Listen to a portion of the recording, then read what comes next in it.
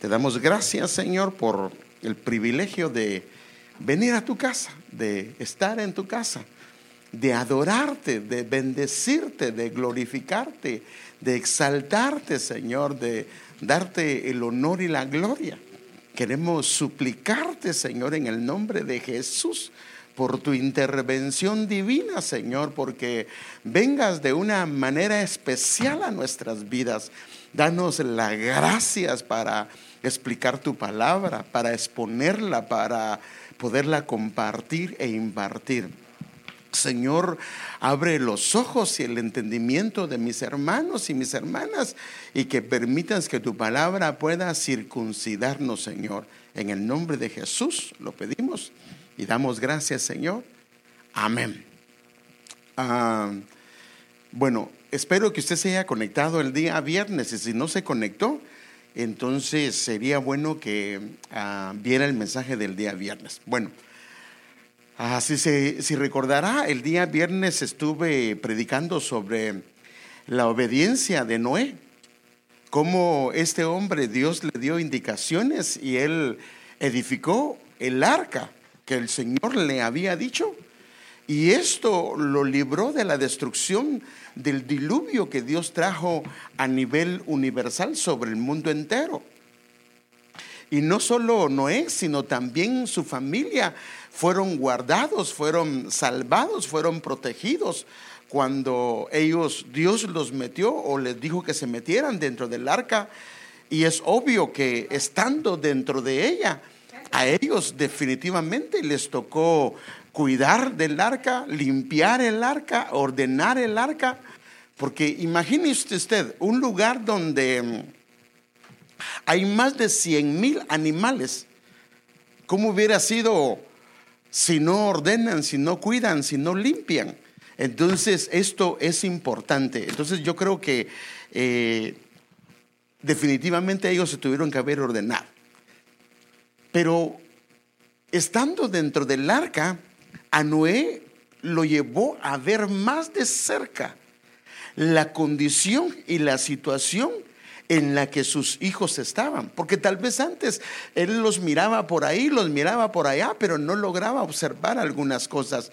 Pero ahora viene y él comienza a ver la condición de ellos de cerca, especialmente cómo estaba la vida espiritual de cada uno de ellos, cuáles eran sus debilidades, cuáles eran sus fortalezas. ¿Para qué? Para que él como padre o la hermana Noa como madre pudieran ayudar a sus hijos en aquellas que eran debilidades y flaquezas que ellos tenían. Porque esa es la razón de Dios. A veces viene Dios y limita algunas cosas, pone límites, incomodidades, pero no son otra cosa sino que nos acerca. En este caso lo que ha pasado es que en el caso de Noé acercó a los hijos para trabajar, que trabajaran juntos en la edificación de la casa. A nosotros nos están llevando a escondernos, a estar dentro de casa, a estar limitados. Ya no se puede fines de semana ir a diferentes lugares para que estemos cerca de los hijos y podamos trabajar en el carácter, en la moral, en la vida espiritual de nuestros hijos. Prácticamente había una orden de edificar la vida de los hijos, no solo el arca era una figura de lo que Dios quería hacer con la vida de sus hijos. Porque acuérdense que la tarea que venía después de que ellos salieran del arca era algo monumental, era el inicio de una nueva generación que iba a gobernar el mundo. Y para poder gobernar el mundo había que hacerlo no a la manera que lo estaban haciendo, porque es obvio que era incorrecto, sino que debería ser algo que a Dios le agradara. Porque acuérdense que la generación antidiluviana había fracasado porque ellos se habían pervertido y habían pervertido los mandamientos y todo lo que el Señor les había dado. Y ellos habían abandonado al Señor. Ellos se habían apartado del Señor, esa generación antidiluviana. Ahora viene Dios y agarra a Noé y a su familia y la mete en el arca por más de un año. Y el propósito era que Noé ordenara la casa, estuviera viendo de cerca a sus hijos, pudiera observarlos. Hermano, la catástrofe más grande de Noé hubiera sido que Dios le acerca a los hijos para que los pueda observar, para que pueda ver dónde están los problemas, y él no lo viera. Y él, si quisiera hacer el ciego, eso hubiera sido algo desastroso. Y por eso es que él, una de las cosas que se puede ver que hizo en el arca fue un altar para su familia, porque cabal, lo primero que él hace saliendo del arca es hacer un altar, construir un altar, porque él sabía que esto era algo grato al Señor. Y esto él sabía perfectamente que les daría a él y a sus hijos la capacidad de poder gobernar el mundo, pero de la manera correcta, de la manera que a Dios le agrada. Sin un altar, ese fue el problema de la generación antidiluviana. Sin un altar, el caos, la confusión hubiese sido terrible. Por eso es que normalmente cuando comienzas a observar la Biblia, un gobierno casi siempre está alrededor de un altar. Esto lo vemos nosotros, por ejemplo, en el libro de los jueces, con un siervo de Dios que se llama el profeta Samuel. Déjenme enseñárselo.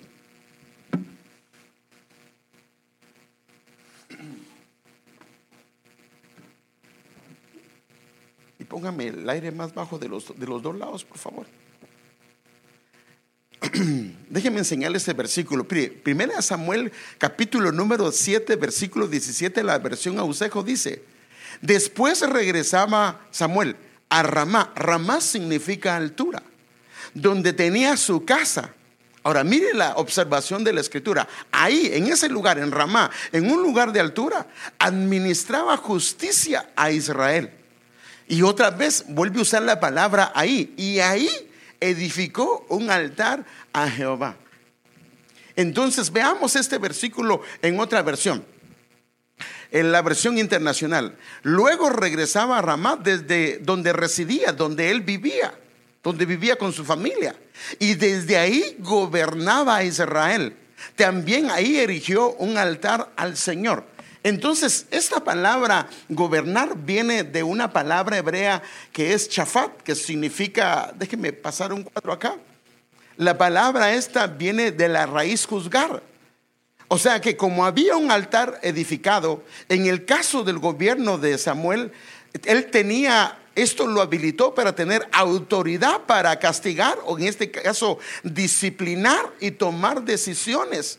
O sea que es importante. Por eso es que cuando él salió del arca, en el caso de Noé, él edificó un altar, porque alrededor de un altar está la autoridad para poder disciplinar y tomar las decisiones correctas que se deben de hacer en casa, para poder liderar, para poder gobernar, para poder juzgar. Y cuando nosotros vemos la familia, en la familia estos términos son parte de lo que necesitamos usar. También mire lo que dice: para poder defender. En el caso que haya que defender a los hijos, que haya que defender a la esposa, para poder hacerlo. Esta palabra significa eso: poder ejecutar juicio cuando hay necesidad de ejecutar juicio. Y mire otra parte que es hacer justicia. Por eso es que Samuel, en la versión que vimos, dice administraba justicia. Una de las cosas que se necesitan en el arca son estas cosas: la autoridad para disciplinar, la autoridad para liderar, gobernar en casa, defender, ejecutar juicio, hacer justicia. Pero note, tiene que ser alrededor, en el contorno de un altar. Porque entonces en casa habrá la autoridad que se necesita para poder disciplinar, pero con justicia. Porque a veces disciplinamos, pero a veces la disciplina termina siendo más injusticia que justicia de Dios. El problema es que los frutos de una autoridad mal aplicada o de una injusticia hacia los que están en casa, lo que genera no es frutos de santidad, sino genera frutos de no santidad. Los frutos de la justicia son siempre frutos de santidad. Pero cuando no hay justicia y lo que hay es injusticia, probablemente vengan problemas de inmoralidad. Entonces, en casa se podrá defender al que es débil, se podrá ayudar al que está necesitado, porque se le puede ver que hay un potencial en la vida de él. Y Dios en casa, teniendo un altar, se le dará la gracia de parte de Dios para que pueda gobernar correctamente la casa. Es más, hermano, la Biblia lo dice, que el que no sabe gobernar su casa, ¿cómo gobernará la iglesia? En otras palabras, hay mucha gente que está llamada, fíjese qué tremendo, está llamada por el Señor para tener funciones con ministerios primarios. Pero ¿sabe por qué el Señor? Porque el Señor los escogió, los llamó, pero hay una diferencia entre llamar y escoger.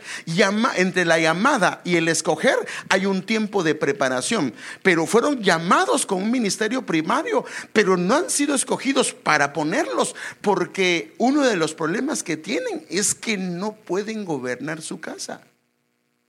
Estoy hablando de esto: autoridad para disciplinar, tomar decisiones, gobernar, liderar, defender, ejecutar juicio, hacer justicia. Porque imagínense, si no puede gobernar su casa, hacer justicia, poner en disciplina, hacer lo correcto, ordenar a sus hijos, ¿cómo lo va a hacer en una iglesia donde ya no hay 5 personas, 10 personas, sino hay 100, 200 personas? Entonces va a terminar cometiendo injusticias, va a terminar haciendo acepción de personas. Por eso es que esta parte la tenemos que entender bien y trabajarla en nosotros, porque ahí es donde está la gracia para esto. Y claro, no con los conceptos humanos, sino tiene que ser con los de Dios.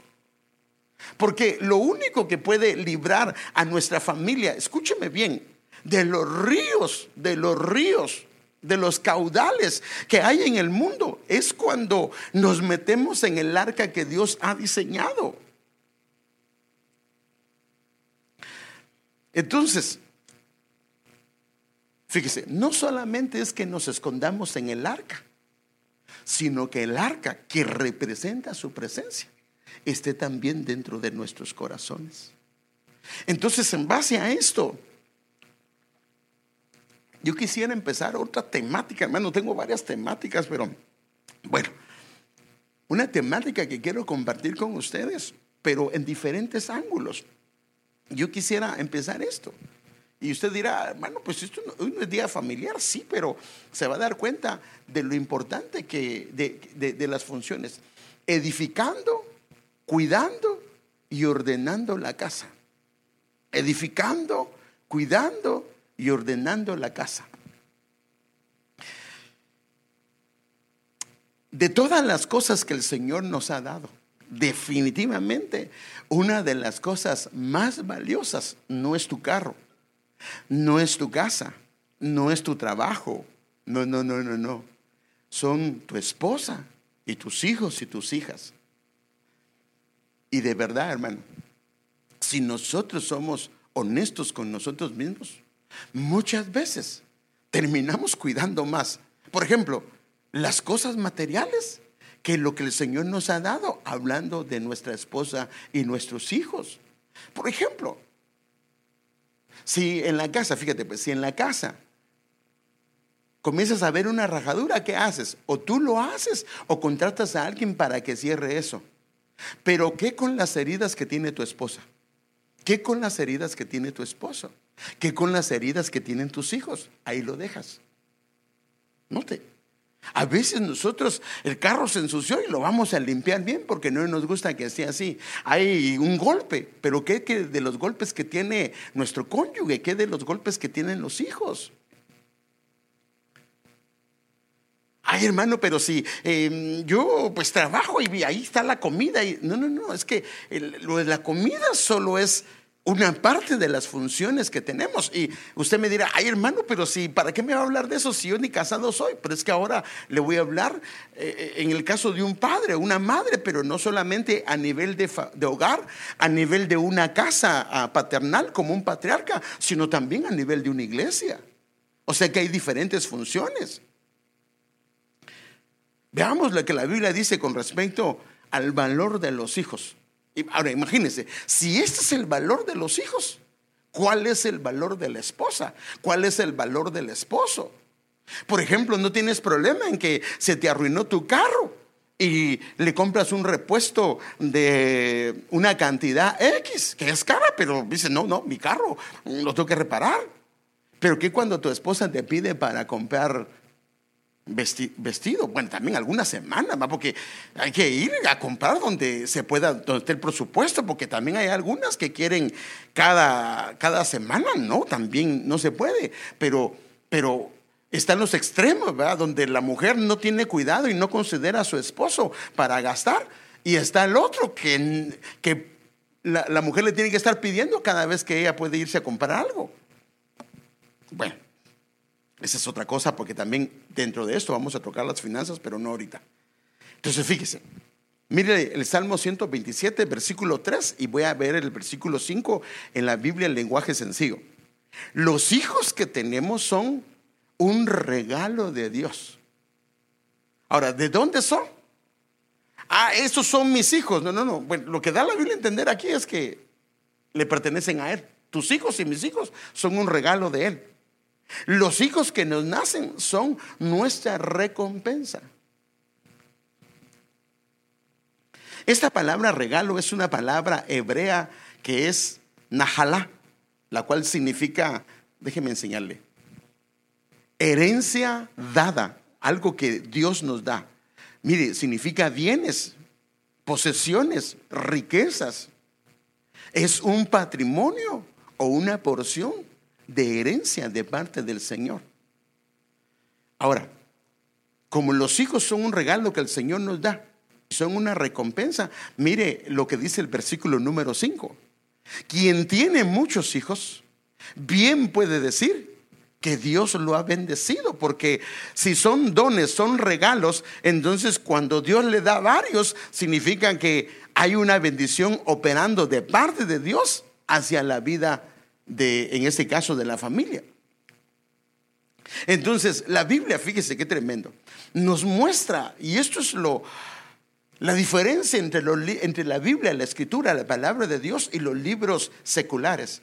La Biblia, cuando nos habla de un hombre, nos habla sus flaquezas, sus fortalezas y sus debilidades. Cuando usted ve un libro en la calle, nunca le ve ninguna falla. Pero la Biblia no es así. La Biblia nos muestra, en este caso, a sus siervos y a sus siervas, sus flaquezas y debilidades, y no para juzgarlos, sino para que nosotros en nuestros tiempos podamos aprender de ellos. Y Él dejó escrito las historias de ellos para que los podamos evaluar, los podamos examinar, porque la Biblia nos da la pauta para poderlo hacer. Por ejemplo, vemos los problemas que tuvo Isaac con sus hijos, con el caso de Jacob y Esaú. El problema que estaba en la madre, el problema que estaba en el papá. Ahora nos lo muestra para que nosotros no caigamos en esos errores. Si nosotros en estos tiempos, leyendo la Biblia, caemos en ser parciales, en que papá agarra a uno para preferirlo y mamá agarra a uno o a una para preferirlo, la verdad es que es algo imprudente, porque la Biblia dice los desastres de esto. Vemos también a Jacob, los problemas que él tuvo cuando él prefirió a uno de sus hijos y lo que pasó con su familia. Vemos a Aarón con 2 de sus hijos, vemos a Moisés con Gersón, vemos a Elí que era un sumo sacerdote, con sus hijos. Vemos a Samuel con problemas con sus hijos, vemos al rey David con problemas con sus hijos. Y así, cuando comenzamos a evaluar y examinar a los siervos de Dios, podemos darnos cuenta de los problemas serios que tuvieron con sus hijos. Y por supuesto, y aunque Dios restauró las familias de ellos, porque Dios los restauró, la factura a pagar fue una factura grande.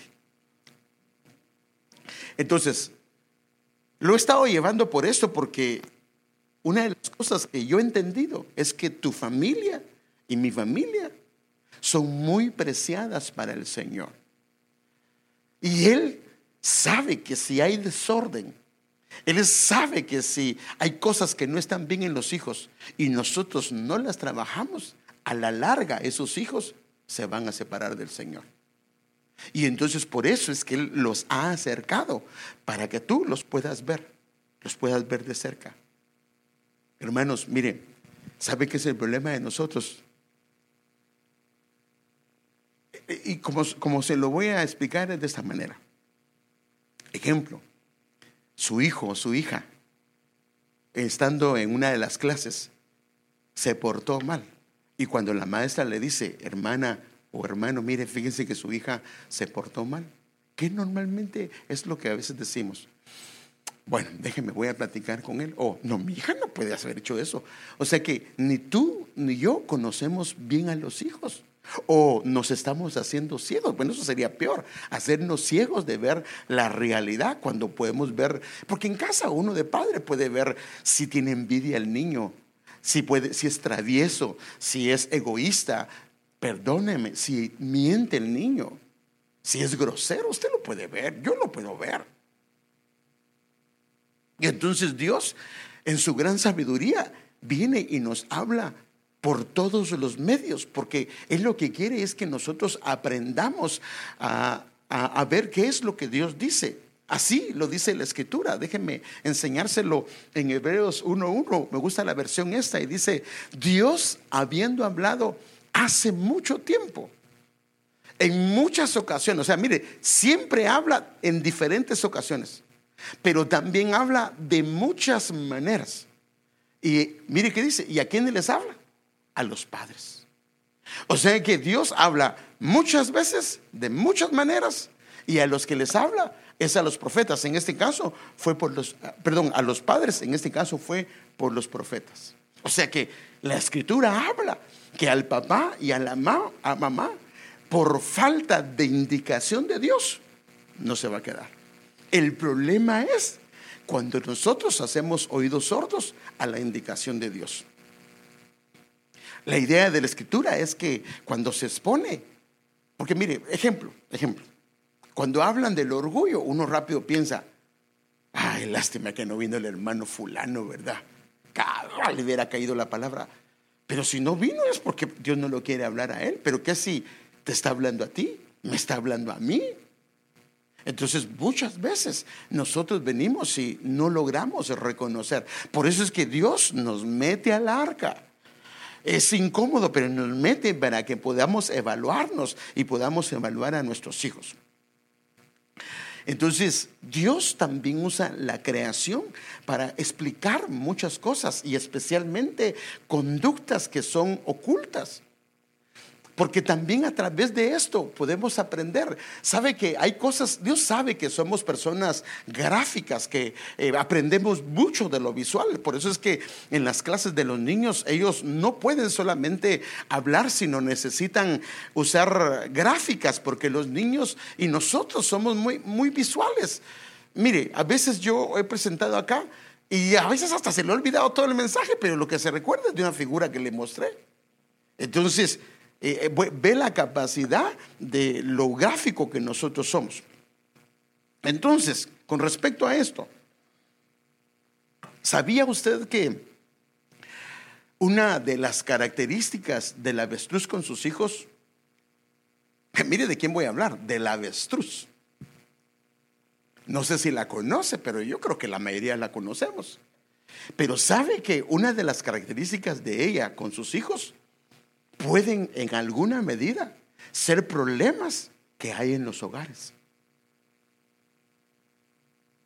Cuando usted la ve a simple vista, mire cómo se mira.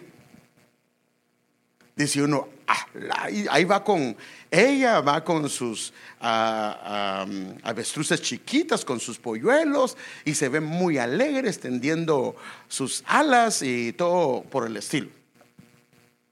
Entonces, ese es el problema, y por eso es que quiero ver que Dios nos habla por la naturaleza. Fíjese que yo tengo un hermano pastor. Pues a él no le oí de esto, porque no le he oído del avestruz, pero a él le gusta hablar mucho de los animales que hay en la Biblia, y Padre Santo saca tantas cosas y son figura de lo que nos pasa a nosotros. Entonces, cuando comienzas a ver al avestruz en público, aquí la puedes ver muy bonita. Se ve como una familia normal, como muy tradicional. Pero cuando la Biblia nos comienza a desvelar los detalles que hay en ella, las actitudes que hay en ella, como una madre, Padre, nos quedamos fríos. Entonces, déjenme ponerle algunos versos para que podamos reflexionar, porque esto tiene una similitud de conductas que pueden haber en la familia. Entonces, primero vamos a ver algunas cosas curiosas de lo que son las avestruces. Bueno, yo creo que otra vez pónganme la fotografía de las avestruces ahí para que los niños tal vez ya la han visto en el zoológico, o tal vez en alguna película o en algo, pero estas son las avestruces. Entonces ahora vamos a ver cuáles cosas son curiosas de estos animalitos, y lo va a ver. Bueno, mire, lo primero, pero eso no significa que pues no estoy ofendiendo a nadie, pero aquí es que eso lo dice eso lo dice la ciencia. El cerebro de un avestruz es más pequeño que su ojo. Padre Santo, mire lo grandota que es, y su cerebro es más pequeño que su ojo. Y más adelante se va a dar cuenta por qué es. 2. Esta es una expresión que usan la gente que los estudia: ojos que no ven, avestruz que no se entera. Hay un mito que las avestruces meten la cabeza en la tierra, pero dicen que no es cierto. Pero fíjese, lo que sí es verdad es que si no ven lo que está, mire, si no ven lo que está pasando, les da igual, todo les da igual, mientras no miren. Ahora note, si no ven a los hijos haciendo esto y alguien se los dice, como no lo vieron, les importa un comino.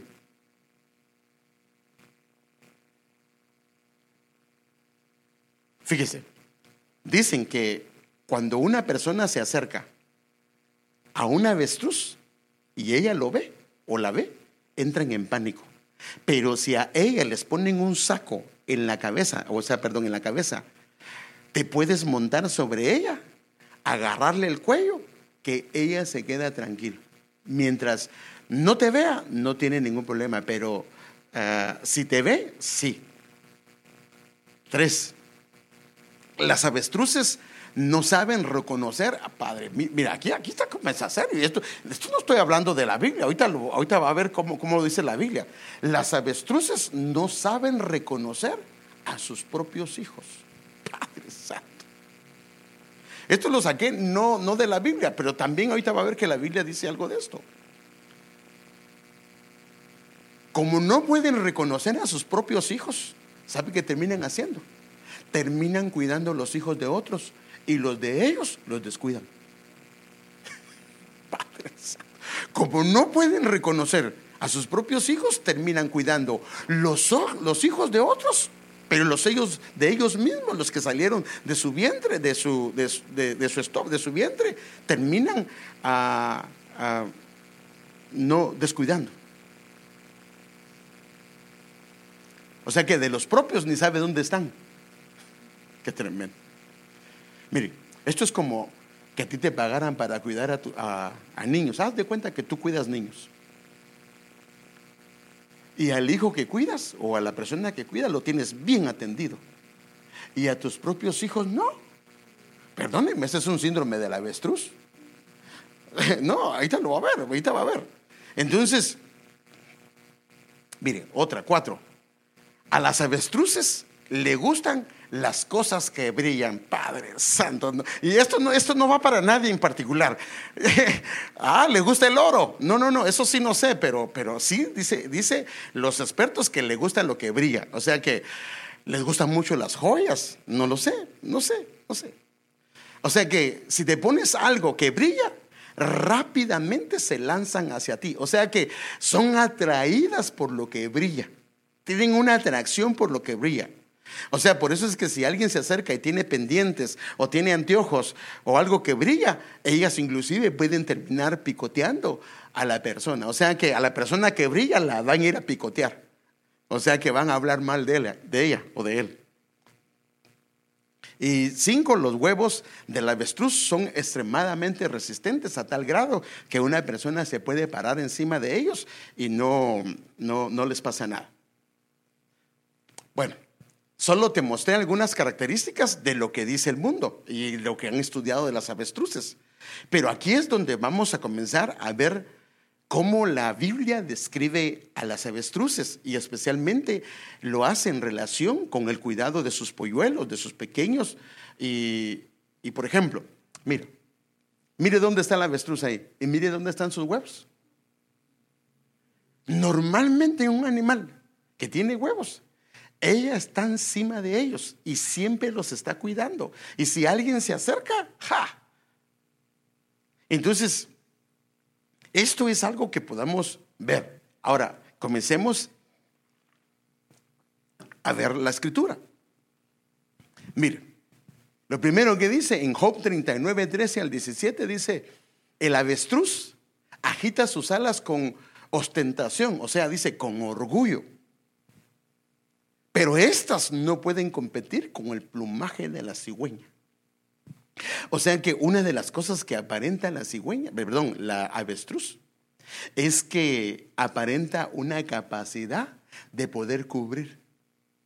O aparenta una madre, un padre que se ve muy bien delante de los demás. Delante de los demás, ay, mijito, ay, y uno dice, wow. Y todos los demás niños dicen, ay, que papá quisiera yo así, que mamá quisiera yo así.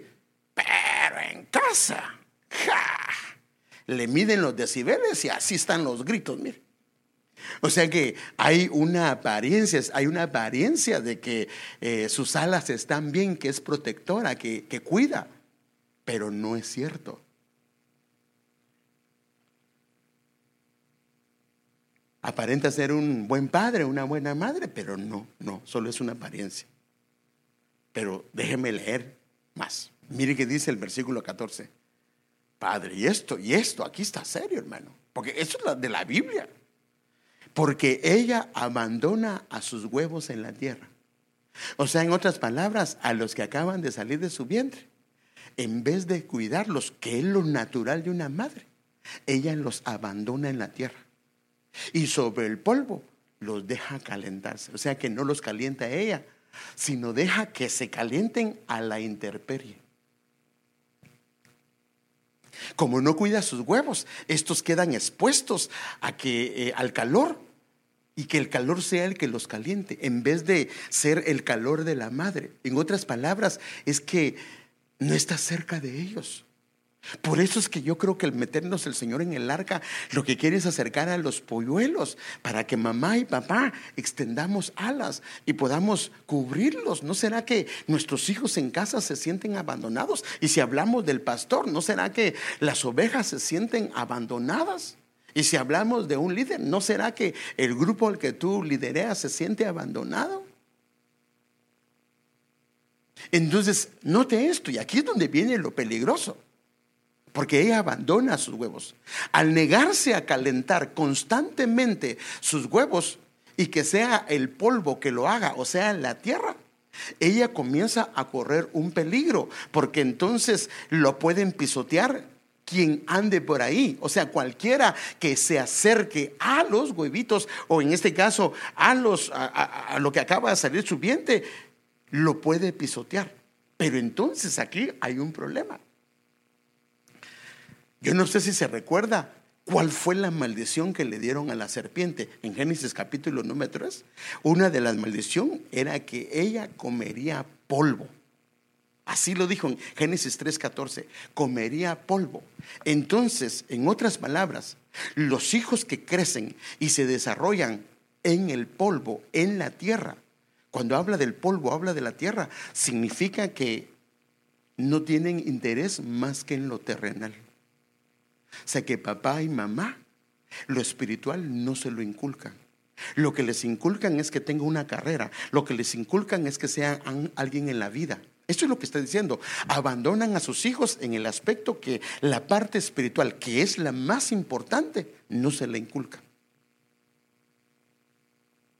Entonces, al desarrollarse en la tierra, al crecer en la tierra, esto los puede hacer presa del enemigo, porque el enemigo lo que come es polvo, todo lo que está en el polvo, a los que están a ese nivel. Entonces, esta es la dieta del enemigo. Note esto, hermano. Los hijos que crecen a nivel terrenal con ningún o sin ningún interés por lo espiritual. Entonces, cuando la Biblia dice que abandona sus huevos en la tierra, está hablando que una de las cosas es que los tuvo, sí, les da de comer, sí, pero los deja a un nivel terrenal, y ella o él, que debe de hacerlos crecer para que tengan una vida espiritual, no lo tienen. Entonces la pregunta aquí es esto: hermano, yo sí lo tengo porque los traigo a la iglesia. ¿Y qué seguridad tienes de que cuando vienen a la iglesia aprenden? Entonces la pregunta es esa: ¿saben tus hijos algo de la Biblia? Por ejemplo, una de las historias que ellos deberían de saber es tal vez la historia de Sansón. Si le preguntara, si yo trajera a uno de tus hijos pequeños acá y le pregunte, ¿quién es Sansón?, ¿qué crees que me diría? ¿No será que nunca les he contado nada de eso? Si le preguntaran, ¿quién es Jesús?, ¿será que ellos sabrían quién es Jesús? ¿Será que ellos sabrían quién es David? ¿Será que ellos sabrían quién es Mateo?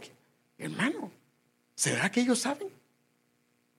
¿No será que te has enfocado tanto en lo terrenal, pero en lo espiritual no te has preocupado? Y de alguna manera los has abandonado y le has dejado la tarea al esposo, pero lamentablemente el esposo tampoco tiene este síndrome de avestruz y tampoco se ha enfocado y ha dejado que en la parte espiritual se le enseñen en la iglesia. ¿Y qué si en la iglesia no le enseñan?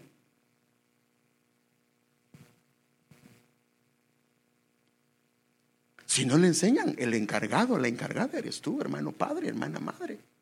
A ti te corresponde. Los hijos tuyos deberían de saber orar. Perdóneme. Mire, de niños usted le puede enseñar a que ellos aprendan a creer en Dios. Ellos todo lo creen. Lamentablemente nuestros hijos no saben ni orar, porque nunca papá y mamá se ha sentado con ellos y les ha dicho, ¿tienes algún problema? Ven, mijo, vamos a orar al Señor Jesús y le vamos a pedir algo. No pienses que te estoy dando duro. No. Te estoy enseñando, porque este síndrome del avestruz no debe de estar en nosotros. Y por eso es que el Señor ha provocado, hermano, ha permitido que esto se dé para acercar a nuestros hijos, para que en el arca no tienen a dónde irse y tenemos que observarlos, tenemos que verlos, tenemos que evaluarlos. Y especialmente, no la parte secular, porque es obvio que tus hijos están en la escuela, sino la parte espiritual. ¿Cómo están tus hijos en lo espiritual? ¿Saben ellos algún versículo bíblico? ¿Les has enseñado los libros del Antiguo Testamento, del Nuevo Testamento? Ay, hermano, a ellos no se les queda. Pregúntenle a los maestros acá si ellos de niños se aprendieron todos los libros del Antiguo Testamento. Pero el problema, ¿sabe qué es? Que como nosotros no vemos ningún beneficio en lo físico, pero si entendemos cómo lo ve Dios, entonces nos enfocaríamos a decir, no, me corresponde a mí eso. Que el maestro le dé es ganancia, pero mi responsabilidad es mía, estando en casa. Y por eso el Señor ha provocado todo esto, para que los observes de cerca. Mire lo que dice el versículo 15. No le preocupa que alguien los aplaste o que un animal salvaje los destruya. Le estoy enseñando la Biblia. Aquí no hay vuelta de hoja. Dice la Biblia. No les preocupa que alguien los aplaste o que un animal salvaje los destruya. Trata con dureza a sus polluelos como si no fueran suyos. No le importa si mueren. Está grueso esto. Y cuando lo miramos así, está grueso. Otra vez lo voy a leer. No le preocupa que alguien los aplaste o que un animal salvaje los destruya. Trata con dureza a sus polluelos como si no fueran suyos. No le importa si mueren. Ahora aquí da la razón. Porque Dios no le dio sabiduría ni le dio entendimiento. Ahora la Biblia dice que si alguien tiene falta de sabiduría, ¿qué dice? Pídala a Dios. Es que yo no tengo paciencia, es que yo nunca he estado acostumbrado. No. Si tienes falta de sabiduría, la Biblia dice, pídala a Dios. Ahora mire otra versión como dice de esto. O sea que la actitud del avestruz con los polluelos, la Biblia es clara, que es por falta de sabiduría. Y la sabiduría está en la Escritura. La inteligencia está en la Escritura. Pero mire otra versión que dice, sino porque le negó el Señor para eso el instinto de madre. Eso se lo agregué yo. Y no le dio el discernimiento.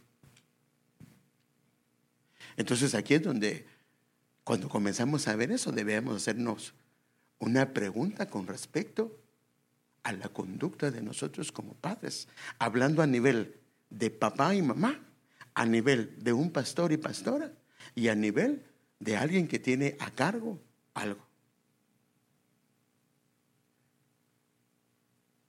¿No será que hemos descuidado y abandonado a los hijos, dejándolos solo a nivel terrenal, sin inculcarles la parte espiritual, la cual a la larga es más importante? Mira, si los hijos no quieren venir a la iglesia, ¿qué les dices? Está bien, quédate, no hay problema. Pero ¿qué pasa si te dicen que no quieren ir a la escuela? ¿Qué si te dicen ellos, yo no tengo ganas de ir a la escuela? ¿Qué haces? ¿Haces lo mismo? Le dices, quédate, mijo, no te preocupes. No, ¿qué haces? No, usted se levanta y se me baña o lo que sea y se me va a la escuela. Entonces ahí te das cuenta que a veces tenemos prioridades mal puestas. Porque si la iglesia es importante, si hoy, por ejemplo, hoy que tenemos un servicio, es que es por internet. Sí, pero si tú estás en casa y no hay otra manera de hacerlo, sienta a tus hijos. Ahora, ¿están sentados tus hijos? ¿Qué están haciendo tus hijos ahorita? ¿Los pusiste a jugar un juego de PlayStation, o los pusiste a hacer algo cuando deberían estar escuchando la palabra del Señor? Hay hermanos que ellos no entienden. ¿Quién dice que no entienden? Te vas a asombrar que a veces los hijos te van a decir, papi, eso no dijo el pastor, o mami, eso no dijo el pastor. Créame. El problema es que nosotros hacemos a nuestros hijos que no tienen la capacidad, pero si ellos vinieron de Dios, porque de Dios vinieron. Ellos tienen un espíritu, hermanos, que se los dio Dios, y ellos estuvieron en la escuela del Padre. Cuando comienzan a oír la palabra del Señor, en su espíritu ellos comienzan a ser renovados. Entonces aquí debemos de hacernos otra pregunta. ¿Podría haber padres con síndrome de avestruz? Pastor, hoy estuvieron bien ofensivo. Bueno, pero es que ahí está en la Escritura. Ahí está en la Escritura. Le estoy mostrando las características del avestruz. Ahora, ¿para qué las dejó Dios? ¿Para qué las dejó Dios? ¿Por qué piensa? ¿Las dejó solo para...? No. Si la Biblia también dice que, por ejemplo, Pablo pone un ejemplo. Dice, el Señor dijo, así dijo el Señor, que el buey es digno de... Perdón, el buey puede comer. O sea que es digno de su salario, es digno que le den paja. ¿Y de quién lo está hablando? Dice él. ¿Del buey? No, lo está hablando de nosotros. O sea que lo que pasa en la Escritura, todo lo que señala la Escritura, no es otra cosa sino Dios hablándonos por muchas maneras y de muchas formas para que nosotros podamos entender. Porque el avestruz lo que hace es que ella piensa que es un buen padre, una buena madre, y no lo es. Porque abandona a sus hijos, y sus hijos solo están a nivel terrenal y no han ascendido a la parte espiritual. ¿Oran tus hijos antes de acostarse? ¿O solo van como que se van y se tiran a la cama? ¿Les has enseñado a orar? ¿Les has enseñado a levantarse y a orar? ¿Les has enseñado a leer la Biblia? Entonces, ¿qué significa síndrome? Síndrome significa un conjunto de síntomas o de características que se presentan juntos Y son características de una enfermedad o de un cuadro patológico determinado, provocado en ocasiones por la ocurrencia de más de una enfermedad.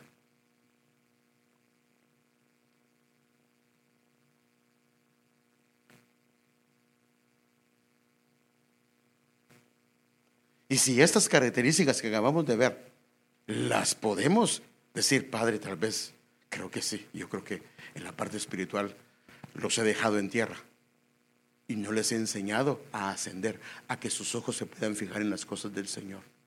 Mire, ¿sabes cómo lo vemos nosotros? Cuando un niño tiene un problema y le dice a su papá y a su mamá, mamá, oremos al Señor y el Señor nos va a ayudar. ¿Te ha dicho alguna vez el niño? ¿O el niño se queda asustado? Ahora déjenme darle algunos aspectos más de la cigüeña.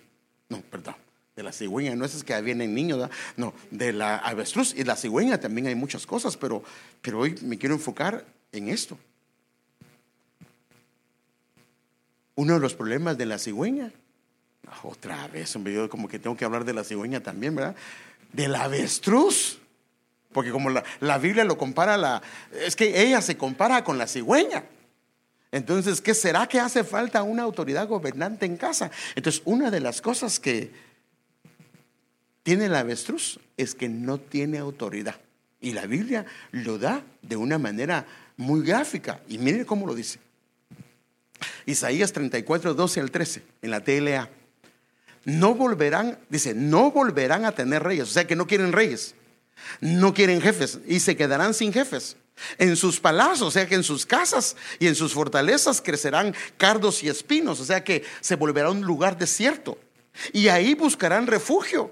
O sea, en el lugar donde no hay rey, en el lugar donde no hay autoridad, en el lugar donde hay cardos y espinos, ahí buscan refugio los chacales, pero también los avestruces. O sea que aquí ya ve que no solo es mamá, puede ser papá también. Y la versión de las Américas dice, es la morada de crías de avestruz. O sea que donde comienza a haber crecimiento solo a nivel terrenal es donde no hay una autoridad gobernante, una autoridad que pueda guiar a los que están ahí en las cosas espirituales. Por eso, otra vez, Dios mete al arca a Noé, a su familia, para que, acuérdense, la Biblia dice que toda carne se había pervertido, y el único que era perfecto físicamente y en su genética, porque así lo dice la versión textual, era Noé y su familia. O sea que los demás se habían cruzado con otras razas y estaban bien descontrolados. Entonces, cuando no hay una autoridad gobernante, el riesgo que se corre es que viene un síndrome de avestruz, donde se comienza a dejar a los niños y se hace una guarida de avestruz, donde los niños comienzan a tener solo un pensamiento terrenal. La Biblia dice, hermano amado, que nosotros, el que ama, mire, así lo dice la Biblia, el que ama el mundo y las cosas que hay en él, el amor del Padre no está en él. No que no tengamos, ay, entonces yo no quiero un carro nuevo. No, sino que si mi carro nuevo es todo lo que yo quiero en esta vida, si solo es una casa la que quiero en esta vida, si solo son cosas terrenales, lo que la Biblia dice es que el amor del Padre no está en él. O sea que una de las cosas que debe de haber es el amor del Padre. Entonces, una de las cosas que nos enseña acá es el descuido de los hijos y las hijas en el aspecto espiritual, porque tal vez el enfoque solo es a nivel terrenal, el polvo. Otras versiones de este pasaje dice, en sus palacios que serán espinos y en sus fortalezas habrá ortigas y cardos, se volverán cuevas de chacales y patios para los pollos de las avestruces. Mire qué delicado. La falta de autoridad cuando no hay un gobierno, un reino de Dios. El reino de los cielos se ha acercado, pero ¿estará el reino de los cielos gobernando mi casa? ¿O es mi reino y es mi gobierno? Otro, ¿será que hay un síndrome de avestruz? Porque una de las cosas que hay en la avestruz es falta de compasión y falta de cariño. ¿Cómo eres con tus hijos? Pastor, pastora, ¿cómo eres con los hijos de la iglesia? Hermano líder, ¿cómo eres con la gente que está encargada de tu grupo? Mire lo que dice la Biblia con respecto al avestruz. Job 39:13 en la versión BM. El ala del avestruz bate regocijadamente. Ella está alegre, pero sus alas y plumas son acaso compasivas. Mire qué tremendo, hermano. Hay compasión en papá y mamá cuando sus hijos se equivocan, cuando sus hijos yerran, cuando sus hijos mire, hay una cosa bien tremenda, hermano. A veces está en los dos extremos. Unos que no se preocupan de sus hijos en nada espiritual, y otros que los hacen caminar a tal grado que es más allá de los que ellos pueden ir. Ejemplo, haga de cuenta que el Señor me puso a mí a ayunar una semana y yo pongo a mis hijos a ayunar una semana. Perdóname, yo los estoy haciendo trizas ahí. O yo, por ejemplo, oro 1 hora y pongo a mis hijos a orar 1 hora. A no ser que el hijo sea bautizado con el Espíritu Santo, lo voy a motivar, pero no lo puedo obligar. Entonces, ¿qué hizo Jacob?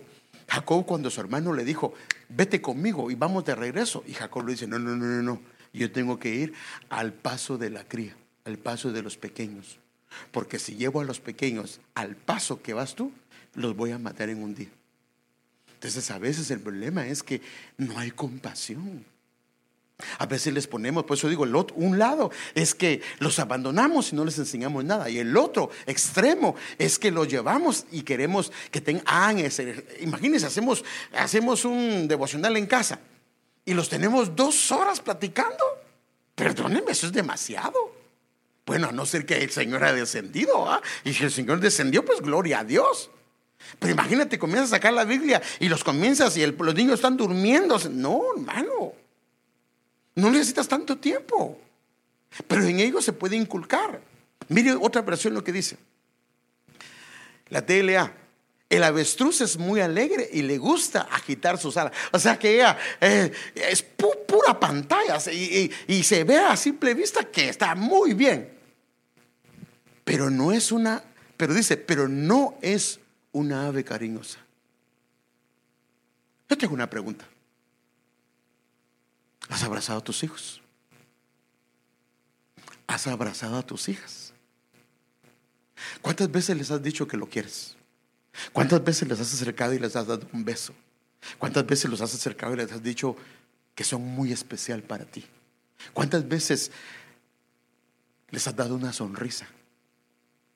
¿O solo gritos les das? ¿Qué haces con ellos? ¿Eres cariñoso con ellos? Yo sé, hermanos, que a veces tenemos que llamarle la atención. Yo sé que a veces tenemos que ponernos firmes, porque también algunos se columpian. Pero también nuestros hijos tienen un corazoncito.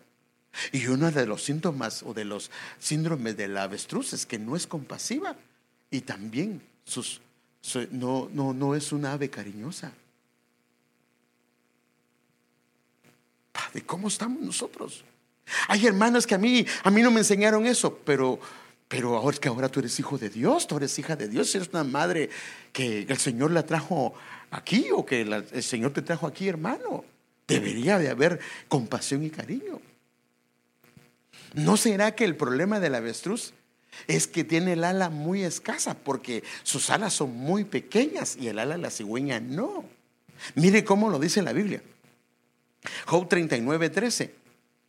¿Diste tú a la cigüeña las alas con su plumaje, o al avestruz el ala escasa?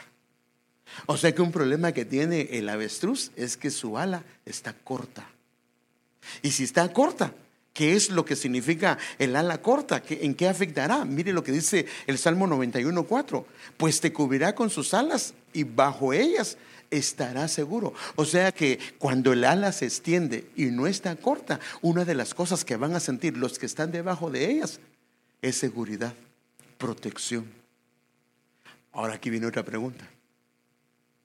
¿Te tienen tus hijos respeto o te tienen miedo? También no está bien que los hijos te quieran tratar de tú a tú y que no te respeten como padre o como madre. No, eso no es correcto y no lo tienes que permitir. Pero la pregunta es,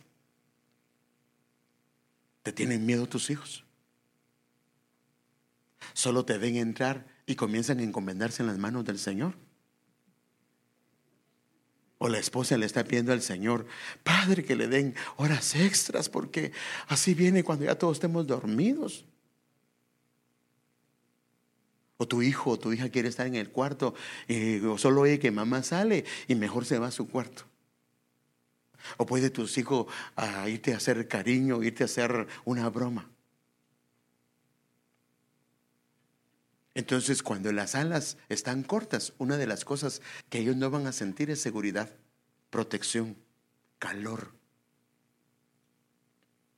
Y entonces la fidelidad se extiende para que sea un escudo hacia los hijos. Por eso es que no sienten eso. Otro, Salmo 17, 8 al 9. Cuídame como la niña de tus ojos, protégeme bajo la sombra de tus alas. O sea que otra cosa que les dan a ellos es sombra contra el calor, hermano, contra las cosas difíciles que ellos como niños, como niñas, como ovejas, como miembros están pasando.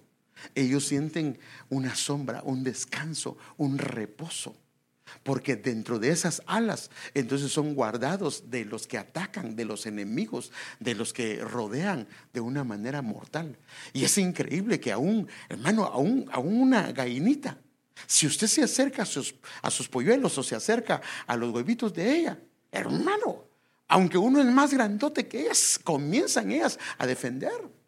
¿Y sabe qué hace siempre? Extienden las alas.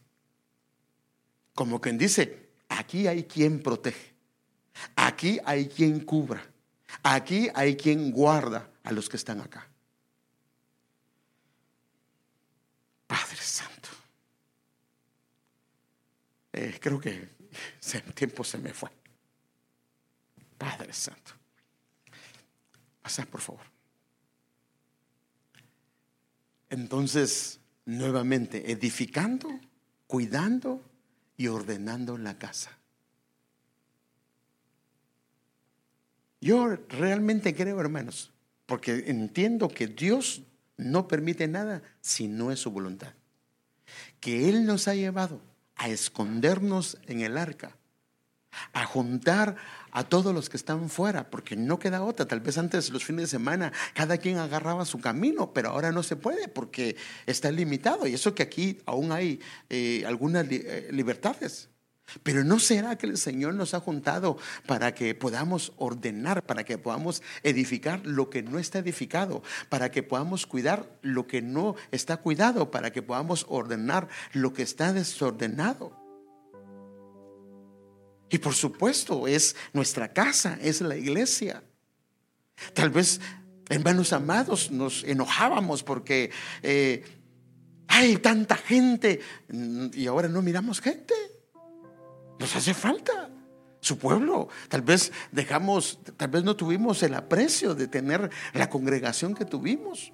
Tal vez no tuvimos el aprecio de tener los hijos que el Señor nos ha dado. Pero yo pienso que nunca es tarde, hermanos. Mire, hermanos, pero es que mis hijos ya están grandes y ya están casados.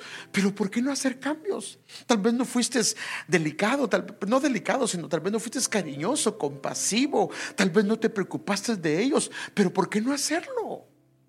Porque aunque estén casados, ¿por qué no te acercas y les dices: mira, mijo, perdóname, yo la regué como padre, yo la regué como madre, pero ¿sabes una cosa? Yo quiero hacer los cambios respectivos, y yo quiero decirte que te amo. Dele un abrazo, dele un apretón.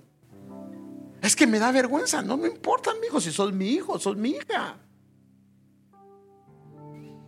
El Señor quiere, hermano. Tal vez no hemos edificado casa, no hemos cuidado la casa, tal vez no hemos ordenado la casa. Acuérdese que el Señor le dijo a un hombre: ordena tu casa porque vas a morir.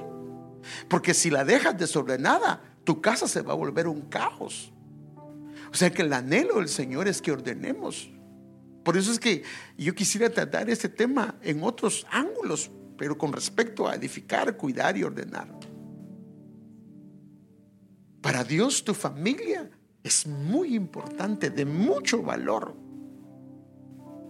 Él tiene planes preciosos, imagínate, para tus hijos, para tus hijas. Pero ¿no será que los planes que tú tienes están ajenos a los planes que tiene Dios para ellos? ¿Y cómo digo esto? Porque si no les enseñas la Biblia, si no les enseñas a amar al Señor, si no les enseñas a orar, si no les enseñas lo espiritual, entonces significa que tus planes son diferentes a los planes del Señor. Porque si reconoces que tú solamente eres un tutor y que los hijos tuyos le pertenecen al Señor, entonces deberías de enseñarle como el Señor quiere que les enseñes. Debe de ser con los parámetros de Dios. Pero imagínate, tu hijo se convierte en un abogado, en una abogada, y no conoce al Señor, no tuvo un encuentro con el Señor. Pero él es abogado. Pero hermano, ¿no dice la Biblia de qué le sirve al hombre ganar el mundo si termina perdiendo su alma? Mire, si escuchamos al Señor y lo que Él nos dice y ponemos atención a esto, mire lo que los planes del Señor, Éxodo 19:5. Ahora pues, si en verdad escucháis mi voz y guardáis mi pacto. Se recuerda que en el caso de Noé lo metió en el arca para renovar ese pacto, para hacer ese pacto. Él dice esto, hermano: seréis mi especial tesoro entre todos los pueblos. Si dice que es especial tesoro, significa que hay pueblos que no son tesoro, porque mía es toda la tierra. Y otro pasaje en Malaquías dice: y ellos, puede ser tus hijos, mis hijos, o los que temen al Señor. Porque si ves el versículo anterior, dice que a los que piensan en su nombre, a los que temen, o sea, pero piensan en su nombre y temen a su nombre porque papá y mamá les enseñó. Te hago una pregunta: ¿qué haces cuando tu hijo dice malas palabras? ¿Te comienzas a reír? ¿O te preocupas y dices: ¿dónde lo aprendiste? Esto no está correcto. Entonces aquí a los que piensan en su nombre, a los que hablan de su nombre, dice: ellos serán míos. Dice el Señor de los ejércitos: el día en que yo prepare mi tesoro especial y los perdonaré como un hombre perdona al hijo que le sirve. Los hijos son como un tesoro. Y Dios tiene planes hermosos para tus hijos, para mis hijos. Tiene planes hermosos para las ovejas que el Señor nos ha dado acá. Pero la pregunta es: ¿te los ha llevado el Señor a tu casa y ahora estás cansado, estás cansada, estás desesperado? Entonces significa que no estás entrando en el reposo del Señor y no has entendido la razón del por qué el Señor puso las limitaciones. No es el hombre, no se te olvide, no es el hombre el que reina y el que gobierna, no es el hombre, solo es Él. ¿No será que el Señor está haciendo que edifiquemos nuestra arca, que restauremos nuestra arca, porque el Señor quiere hacer grandes cosas con ellos?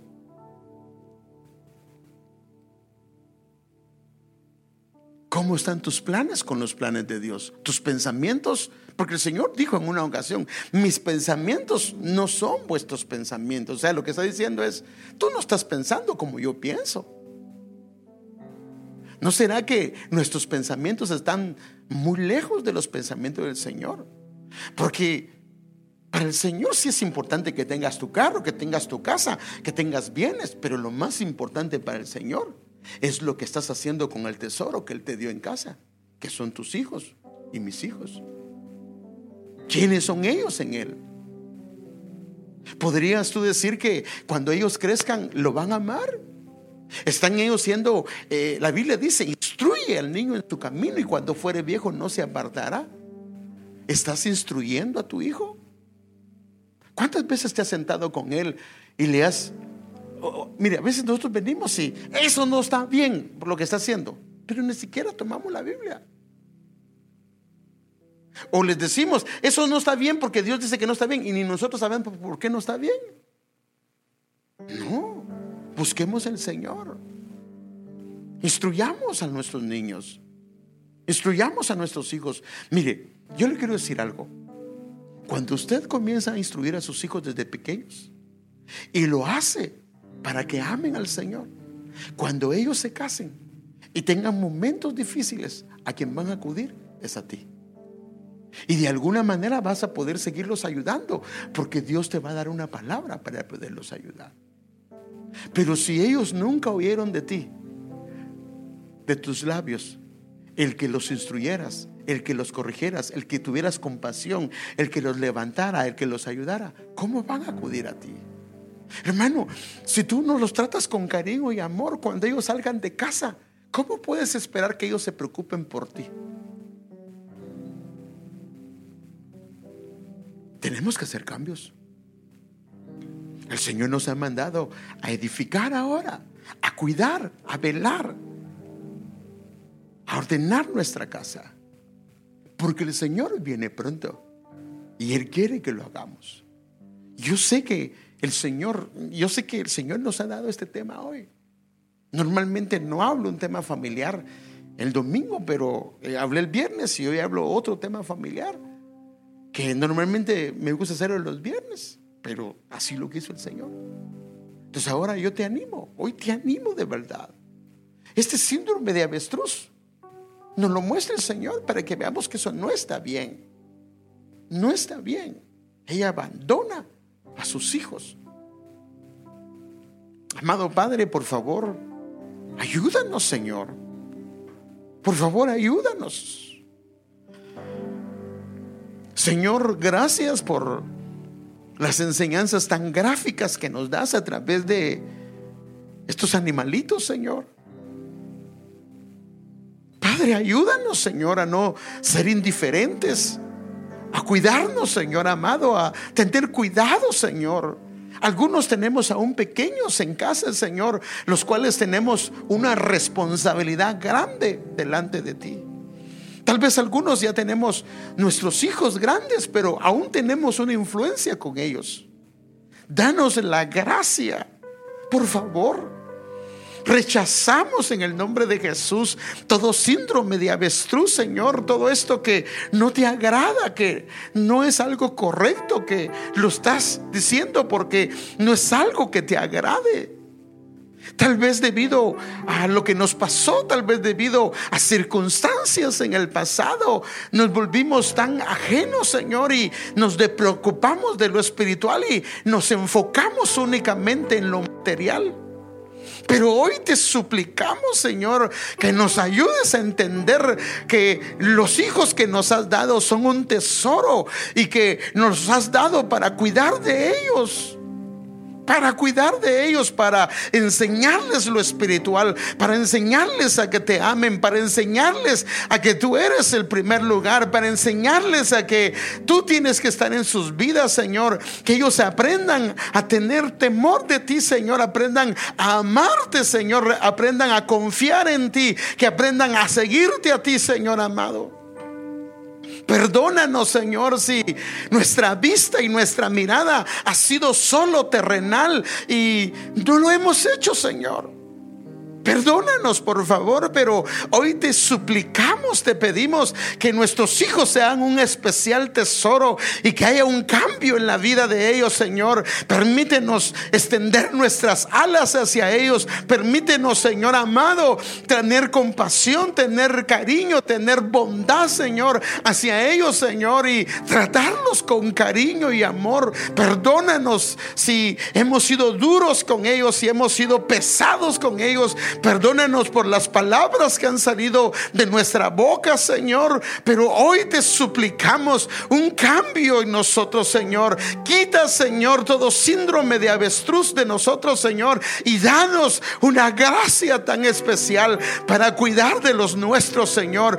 Que cuando crezcan, Señor, Padre, y veamos a nuestros hijos sirviéndote, amándote, caminando en pos de ti, corriendo en pos de ti, Señor amado, amado, habrá alegría en nuestro corazón. Señor, perdónanos si hemos fijado más en las cosas del mundo, las cosas terrenales, Señor amado, y hemos descuidado lo espiritual, Señor, aún siendo nosotros siervos y siervas tuyas, Señor. Hemos cuidado de otros, pero hemos descuidado los pequeños nuestros. Hemos descuidado a los nuevos que llegan a la iglesia. Hemos cuidado a los tiernos de la iglesia, pero a los tiernos de nuestra casa tal vez no los hemos cuidado, Señor. Perdónanos, por favor, y ayúdanos, Señor, y restáuranos, por favor, en el nombre de Jesús. Te lo pedimos. Purifícame y lávame, renuévame, restáurame, Señor, con tu poder. Purifícame y lávame, renuévame, restáurame, Señor. Te quiero conocer.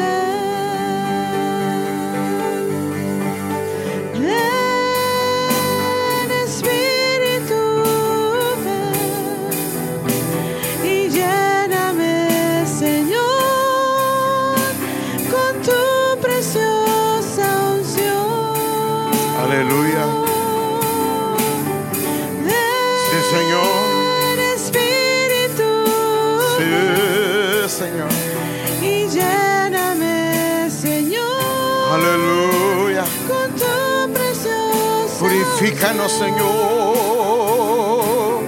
Purifícame. Lávanos, Señor. Restauranos, Señor. Renuévanos, Señor. Permítenos entender lo que estás haciendo. Padre, esta avestruz tenía escasez de sabiduría y de inteligencia. Danos la sabiduría de poder gobernar nuestra casa, de poder, Señor, dirigir nuestra casa, de poder, Señor, enseñar en nuestra casa.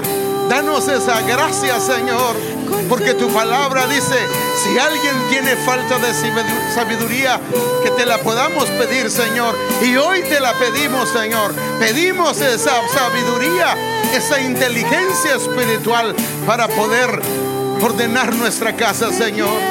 Por favor, ayúdanos, Señor, en el nombre de Jesús. Gracias te damos, Señor. Amamos tu nombre, Señor. Y gracias te damos por tu palabra, y que sea guardada y cuidada en nuestro corazón. En el nombre de Jesús lo pedimos y damos gracias, Padre. Amén.